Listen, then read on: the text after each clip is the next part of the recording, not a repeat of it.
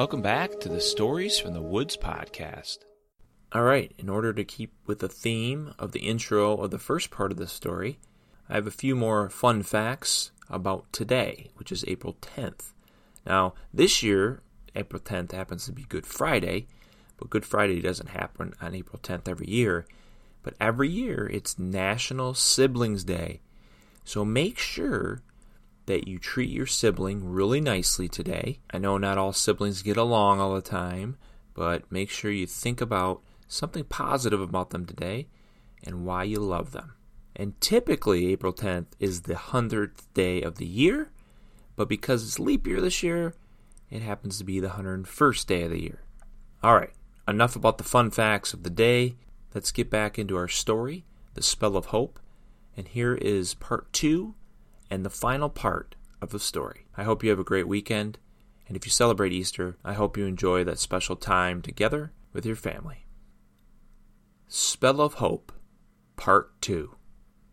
About the time she was getting bored and thinking of leaving, Varin and Shadlow both appeared outside the School of Magic and Sorcery. They spoke to each other for a bit. Rune could not hear all of it, but what she did hear concerned her. Shadlow told Varin how Rune was becoming too powerful, too quickly, and she only had good intentions inside. Varin told Shadlow he was only upset that she might be better than he at magic, and she might end up teaching him a thing or two.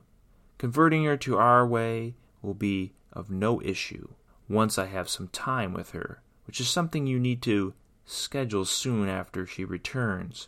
Now I have some business to attend to, and you need to make sure you take care of your part first. Let's talk more when I return. Varin took off one direction, and Shadlow took off the other. Who should she follow, and why did they want her to be something different? Were they bad magicians, or was she just misinterpreting the conversation? She decided to follow Varnin through the woods that ran along the trail he was walking on. She stayed far behind, so not to be sensed by him. Varn stopped and looked out at the woods opposite of where Rune was watching. After a few moments, a creature walked out of the woods, a creature that had the legs of a horse, a body of a man, but a head of a goat that had 2 curled horns coming out of his forehead. "A satyr," whispered Rune. "Why would Varnin be in the company of this kind?" After a short discussion, Varnin chanted some words, and the satyr transformed into a centaur. Could this be the same centaur that led Rune to Varnin and the underground of magic? Rune was very confused, but had to continue to keep watch on Varnin. The facts had to be gathered before she could make any accusations. Varnin turned down a trail that crossed in front of Rune's hiding spot behind a large thorn bush. She eventually followed far behind for quite some time, until Varnin stood in the middle of a large area with multiple trails crossing into it. There was a wooden structure in the middle. Varnin hung torches on the trees that made up the circle. It was becoming dusk, and Rune was becoming tired. She fell asleep, waiting for Varnin's next move. She awoke to the sound of flutes and drums. It was dark now, other than the light from the torches. Varnin was no longer alone. There were many creatures filling up the space. The satyr, or a satyr, was the one playing flute, and a few other creatures were beating on drums of different sizes.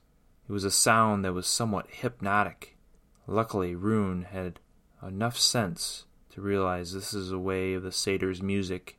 She slowly and softly called out the words for the spell, Sileno, which prevents hypnosis. After a minute, her mind was clear, and the music was muted. It also allowed her to hear the words being spoken more clearly. Her sight was now more keen, and could make out a woman at the center of the party. "Oh no, it's Queen Tawani." Varnin now spoke to the queen. "Thank you for joining us tonight. We are honored to have you with us. We understand you wanted to share with us some special news before you share it with the kingdom. Yes, she said with a glaze over her face. But before we do, we have the person who helped you come to this decision, and we are still waiting for your husband, King Tarn. Rune, come on out, shouted Varnin. We know you are out there. You are welcome to the party. Rune's eyes grew large. How did he know? She thought. I guess no sense hiding. Maybe the queen would help her. Rune walked out of the woods and into the gathering. Welcome, Rune, Varnin said with an evil grin on his face. Just then the king walked up with Shadlow on his side. What is this all about? Tarn shouted. This appears to be a bad band ready to create trouble. Tawani, how did you get mixed up with this group? Tarn, so good to see you. I have news to share. I wanted to share it with this group first to see what their reaction would be before I let the kingdom know. Don't be so rough on the group. They know how to have a good time. Okay, go on then, for I need to get back to the castle to take care of some important things. Okay, here we go. Rune, I have to thank you for taking the time to fight in the fighting lanes. You helped me see where I made a mistake with the law to allow for that. You were pathetic, and now I'm going to repeal that law and add more restrictions, where females cannot be soldiers, but also, in addition, you cannot learn magic as well. So I'm deeming that to be an area that only men are allowed to do. No, yelled Varnin. She is a good student, and as promised, we can still make her a sorcerer that can help the kingdom. My mind is made up, and I cannot allow this. There's too much risk involved if she fails, clarified Tawani. I don't understand why you have made a change in your mind just because I failed at fighting. I thought you wanted to give women more options, said Rune. Sometimes we make rash decisions before thinking through the risks. I cannot allow the experiment to continue based on your results. The risk is too high. A shot of light burst from Varnin's hands towards the queen. The light surrounded her, and she was lifted up off the ground. Then she was moved against the wooden structure. This is unacceptable, yelled Varnin. You must be punished for your decision. Tie her to the wall. A few of the creatures in the gathering grabbed a rope and tied the queen to the wooden wall. The king was in a fury, running towards his wife, when he stopped instantly in his tracks and faded to a shadowy color. Hold it right there, king, or you will see punishment as well, Shadlow spoke sternly as he pulled the king back to him through some sort of spell that Rune had not learned yet. What are you doing? Yelled Rune. You can now have your revenge on the queen from trying to take away your chances to be a sorcerer, exclaimed Varnin. Show her the power you wield. Use the spell of Interloose to make her feel the pain inside that you feel from this decision. No, I will not use this power to invoke pain on her.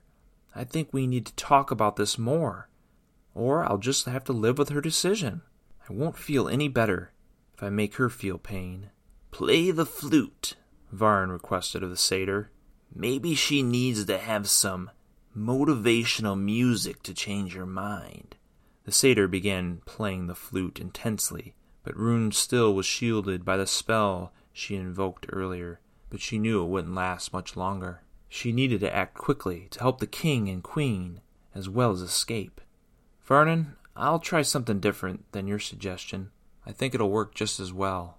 Rune focused her mind and said a few words, and then Rune's eyes glowed a bright baby blue color. Her arms pointed toward the queen, and then sparks flew out of them toward the queen. They were not meant to hurt her. They were meant to free her, as the sparks burnt the rope around her wrists and ankles. Smoke filled the air, and the party scattered about.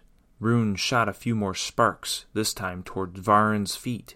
He got out of the way, but Shadlow had released one hand off the king and shot the same spell towards Rune. Her eyes went black along with the rest of her body. I told you she was not going to perform as you wished. Now we must destroy them all, then, yelled Varnin. Ugh! Came from Shadlow's mouth as he fell to the ground, releasing the spell on Rune and Tarn. Rune turned towards Shadlow's direction after the effects of the spell had gone away. She saw Tao standing over Shadlow's body with a sword held high. "Tao, I never have been so happy to see you." "I told you the butt of the sword can do a lot to incapacitate a man," responded Tao with a smile. Chaos ensued as Tarn ran after Varin, and Tao tied up Shadlow. Creatures scattered off into the woods as Tao's soldiers ran after them. Rune ran to the queen and tried her hat at the spell that would transport her out of this visibility. She said the words the spell trans through as she held the queen. The world around her was blurred. She could faintly hear the sounds in the forest, but she felt warm and safe. "Hold my hand so you can stay hidden from the others. We will head back toward the castle." "Thank you. Who are you? Where am I? I feel like I've been in a dream most of the day, ever since the centaur came to take me for a ride in the forest." Rune was confused, but now was not the time to ask questions. She got the queen home safely. The same cannot be said for Varnin, Shadlow, and many of the other creatures. The king and Tao put them to court in the days following, and they were sent to prison for the deeds they had done against the queen and king. Tao praised Rune's bravery to both the king and queen, and she was allowed to continue her practice of magic, and females were still allowed to fight. Tao wasn't happy with that decision, but he wouldn't be training fighters much more longer in his career. Rune went back to the School of Magic and Sorcery. There were still a few reliable teachers to help her learn, although she was doing pretty well on her own, and became a well-known sorcerer in the land with many more adventures. Oh, and if you're wondering about that satyr, he did escape justice this time, but he would face Rune again. But that's a story for a different day. If you'd like to support Stories from the Woods podcast, you can leave us a review, make a donation using the link in the show notes, or share the podcast with family, friends, local libraries, and schools. Remember to check out our past episodes and to subscribe so you don't miss out on any future episodes. Thanks again for listening.